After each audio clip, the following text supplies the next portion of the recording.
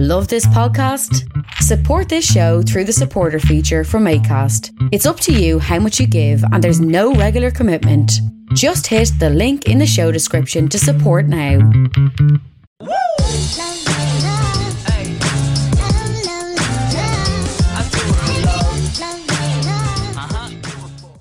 You're very welcome to another episode of the Scaling Your Business podcast. For this episode, I'm joined by James Dennis, the co-founder of Dioka. I hope I pronounced that right. But a little bit of background on James before I introduce him is this is one of the many testimonials featured on James' LinkedIn account. James was a key contributor to the project that launched Tesco Mobile Ireland. He supplied expert telecoms, core networks, and charging systems knowledge along with hands-on experience to the project. He was hardworking, creative, and reliable. He worked very well with the project team, customers, suppliers, and telecoms industry stakeholders. He often played a key coordinating role within the team. I have no hesitation in endorsing James's work. James Dennis, you're very welcome to the podcast. Thank you very much. Delighted to have you here. No worries. I hope I pronounced that right. Is it Dioka, or you can correct me? Yeah, no, it's right. It's not a name I chose. Two of the other co-founders were Limerick-based at the time, and it's the name, I'm told, I could be wrong, so if they just spun me a line, then it's continued, it's had its own life. It's the name of the deer symbol on the Munster rugby shirt. That's what I'm told. Okay. Anyway, are you a Munster fan yourself, or a Leinster fan, or are you into sports? I watch, but the only sports I'm really into is swimming. That's my thing. Okay. And so I normally swim in the sea daily. And I do somewhere between, and it's going to sound a bit close, but somewhere between 1 kilometer and 2 kilometers wow, a day. That's impressive. And I swam in school.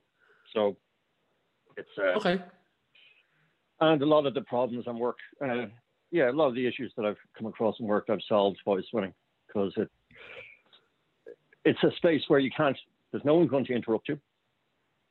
You can see the light and the horizon when you're there, so it clears your head.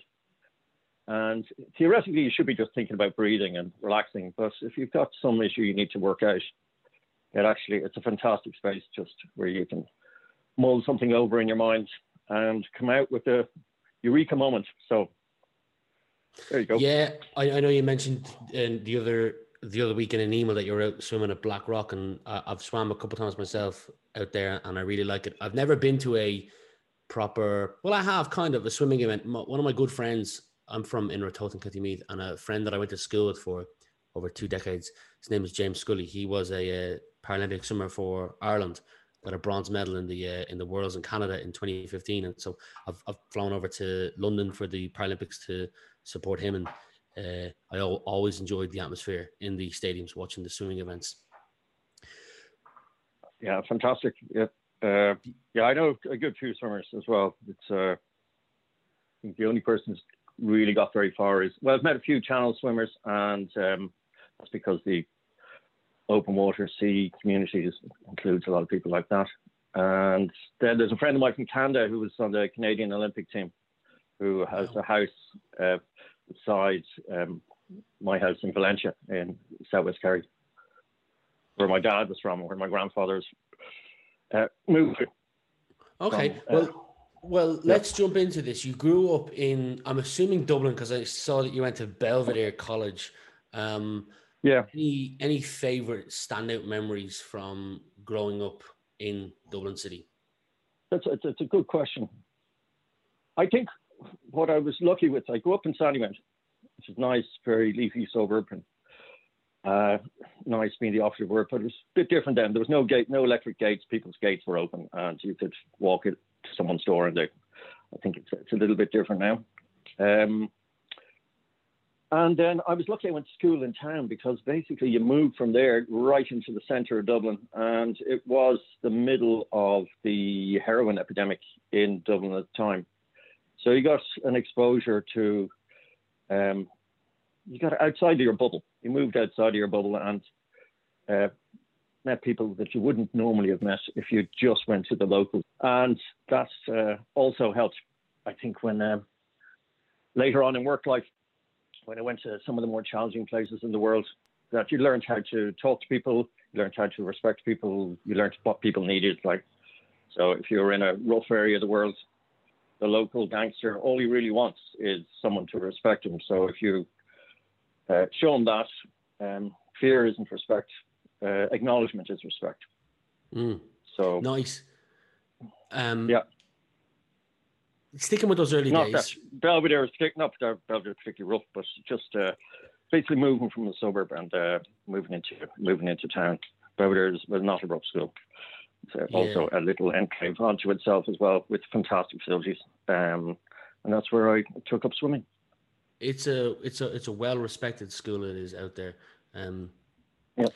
Who do you think inspired you most while you were growing up in Sandymount? Or you can answer it this way: who do you think had the biggest impact on you while growing up?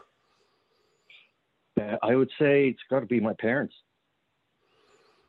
They're both very hardworking. My father had 3 jobs.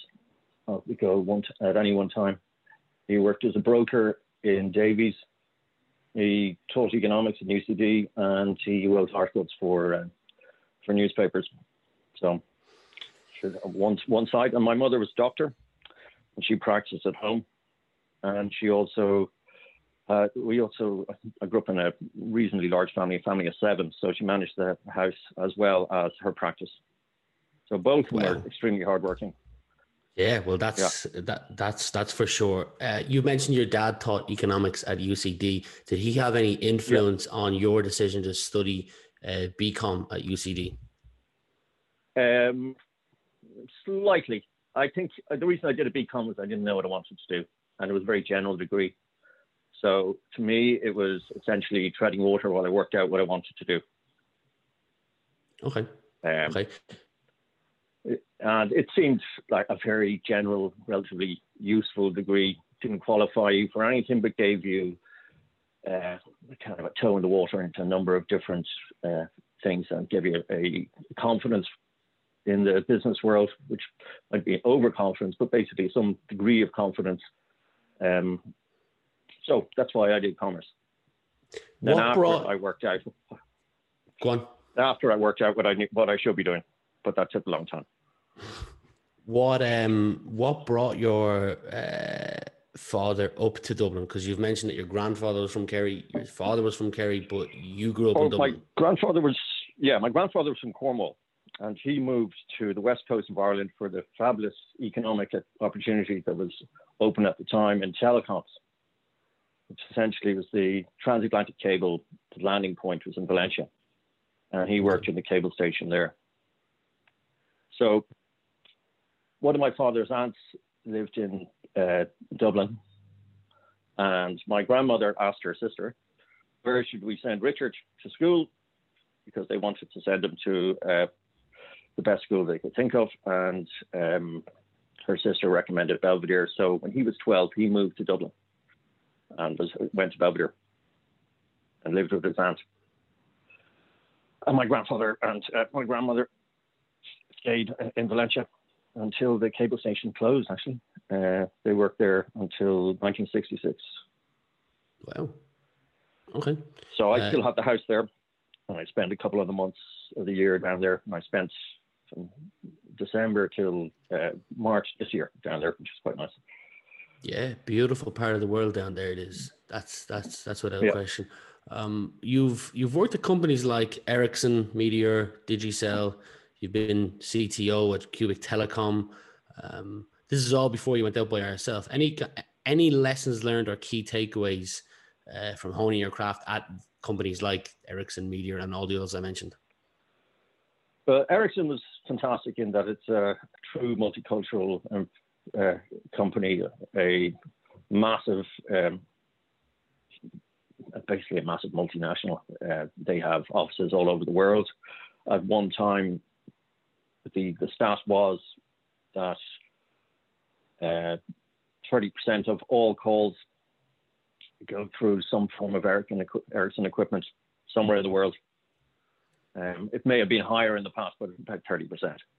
So a lot of the patents in 4G and 5G, Ericsson holds the majority of patents in 5G. They hold a lot of patents in 4G too. So it's an incredible environment to learn. There are incredible people. It's provided structure and exposure to technology at the cutting edge, and still does. So I really enjoyed my time in Ericsson. And there I went in to basically look after an IT system in an office in Dunleary, in the IT team. I was working for a small company in town on Camden Street, and they had a support role out there. They went bang while I was out there, so I had to go out my own. And I then was asked by Ericsson, they said, you've been looking after IT systems for about a year now. We're looking for people who can explain technical ideas and are willing to explain to others. And basically, they were looking for technical instructors. And to do that, you had to basically learn what you were going to teach and then go out around the world and teach it to their design centers and software test teams. So I taught when I left, I was standing in a lift in Kuala Lumpur, as you are, and I counted that I'd been in 28 countries in the previous 2 years. And I just said, right, I'm going home now, and I'm going to take a rest. And my idea of a rest was to go to ESAT Digifo, which was just starting up. The rest idea was no travel. I didn't want to travel anymore. If you told me I was going to go and teach a course in Vanuatu in the morning, I would have just strangled you. Yeah. So anyway, that was fantastic. It was a fantastic experience, and it was great. When you were young, that level of travel was absolutely brilliant. Mm. So focusing on having worked at other companies, is time working for somewhere else, kind of learning your craft while getting paid to learn your craft, something that you'd recommend for future business owners? Yeah, absolutely. I think you did ask about other companies. Meteor, I'd say, was the other major influence. I had a fantastic opportunity there because they were still in the middle of the court case. I don't know if most people won't remember, but Meteor had a delayed start because when they won their license, there was a challenge from Orange in the courts here. I think at the time it was the longest court case in terms of days in the Supreme Court in Ireland. I may have got the court level wrong there, but it was the longest at whatever level of court it was. And essentially, they were delayed for 2.5 years launching. Whoa. Yeah, it was quite tough. But what we did then was, and I joined 1.5 years before they launched.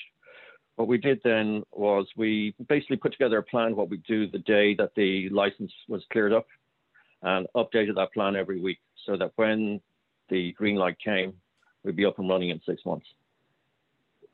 So it was a fantastic exercise in planning, and there was immense freedom to experiment because we essentially built a network and weren't shackled by any live customers to look after. We built a network and then we're able to develop services on top of that way before we actually launched. So that was absolutely brilliant. And the person who really promoted that was Pete Quinn, who was one of the Western Wireless team that came over to build Meteor. He was the original CEO. Okay. So now moving forward to your role as co-founder, is there a commonly held belief about your role, co-founder, founder, whatever you want to put in, that you passionately disagree with? No.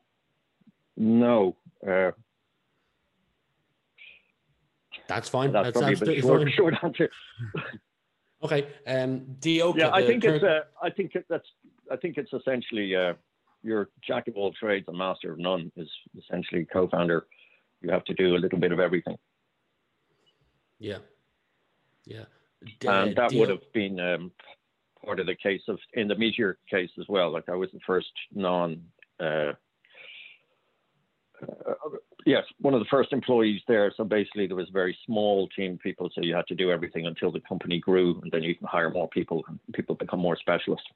And you mentioned Tesco at the beginning. And Tesco is the same thing. Tesco Mobiles and MVNO in Ireland, and I would have been part of the build team and design team of that.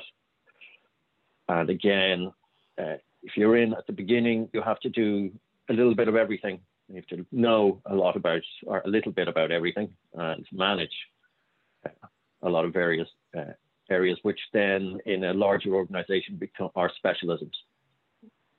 Okay, so it gives you a very broad, it gives you a great opportunity if you're in startups like that to expose yourself to or be exposed to a whole series of different technologies and to learn them, which you're not going to learn if you join a mature organization, because everything has become quite siloed at that point.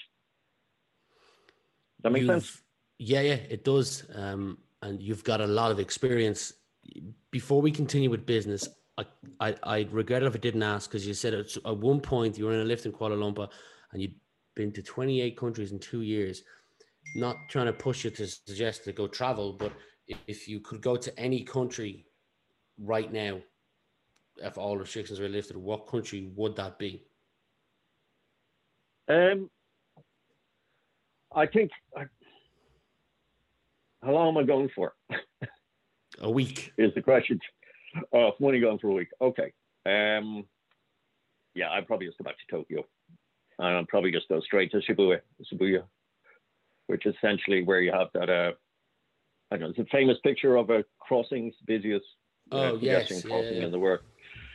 Yeah. So I used to normally, when I lived in Tokyo, I used to go down to Shibuya on Sunday afternoon and just hang out and watch people. It's basically it. It gives you a glimpse into the future of what's going to happen in the rest of the world. You see about 200 or 300 things while you're there, but only 2 or 3 of them are actually going to make it out of Japan. What do you mean by that? It gives you a glimpse into the future of the world. Well, you get to see what technology is going to happen, because the Japanese are very much ahead in the technical space. So 15 years ago, you would have seen RFIDs, essentially the Eddie card, which is basically, everybody does tap pay here now. That's normal. And paying with your phone using tap has become normalized in the last, since the lockdown, it's become very normal because no one wants to touch anything. But you had Felicia, was a payment mechanism on Sony Ericsson phones 14, 15 years ago. That was there in Japan. Tap Pay was there in Japan. QR codes were there and were normal in Japan. So all those things were there 15, maybe even longer now. It could even be 20 years ago. But you'd see them, and you'd see other things as well. And you'd see so many different ways of interacting. But it'd be hard to tell, how do you filter these and work out which one is going to transport and make its way to the rest of the world. And that's what you get to see in the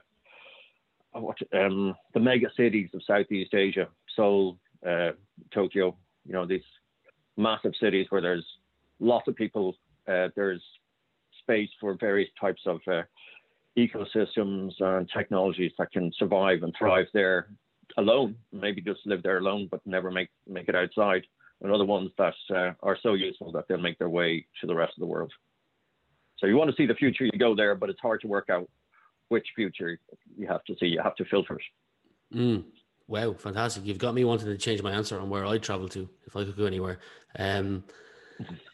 Is there, how do I ask this? Let's ask it this way. If secondary schools or primary schools could add one mandatory subject, actually secondary schools could add one mandatory subject to the Leaving Cert, and you were the decision maker on what that subject was, what would it be?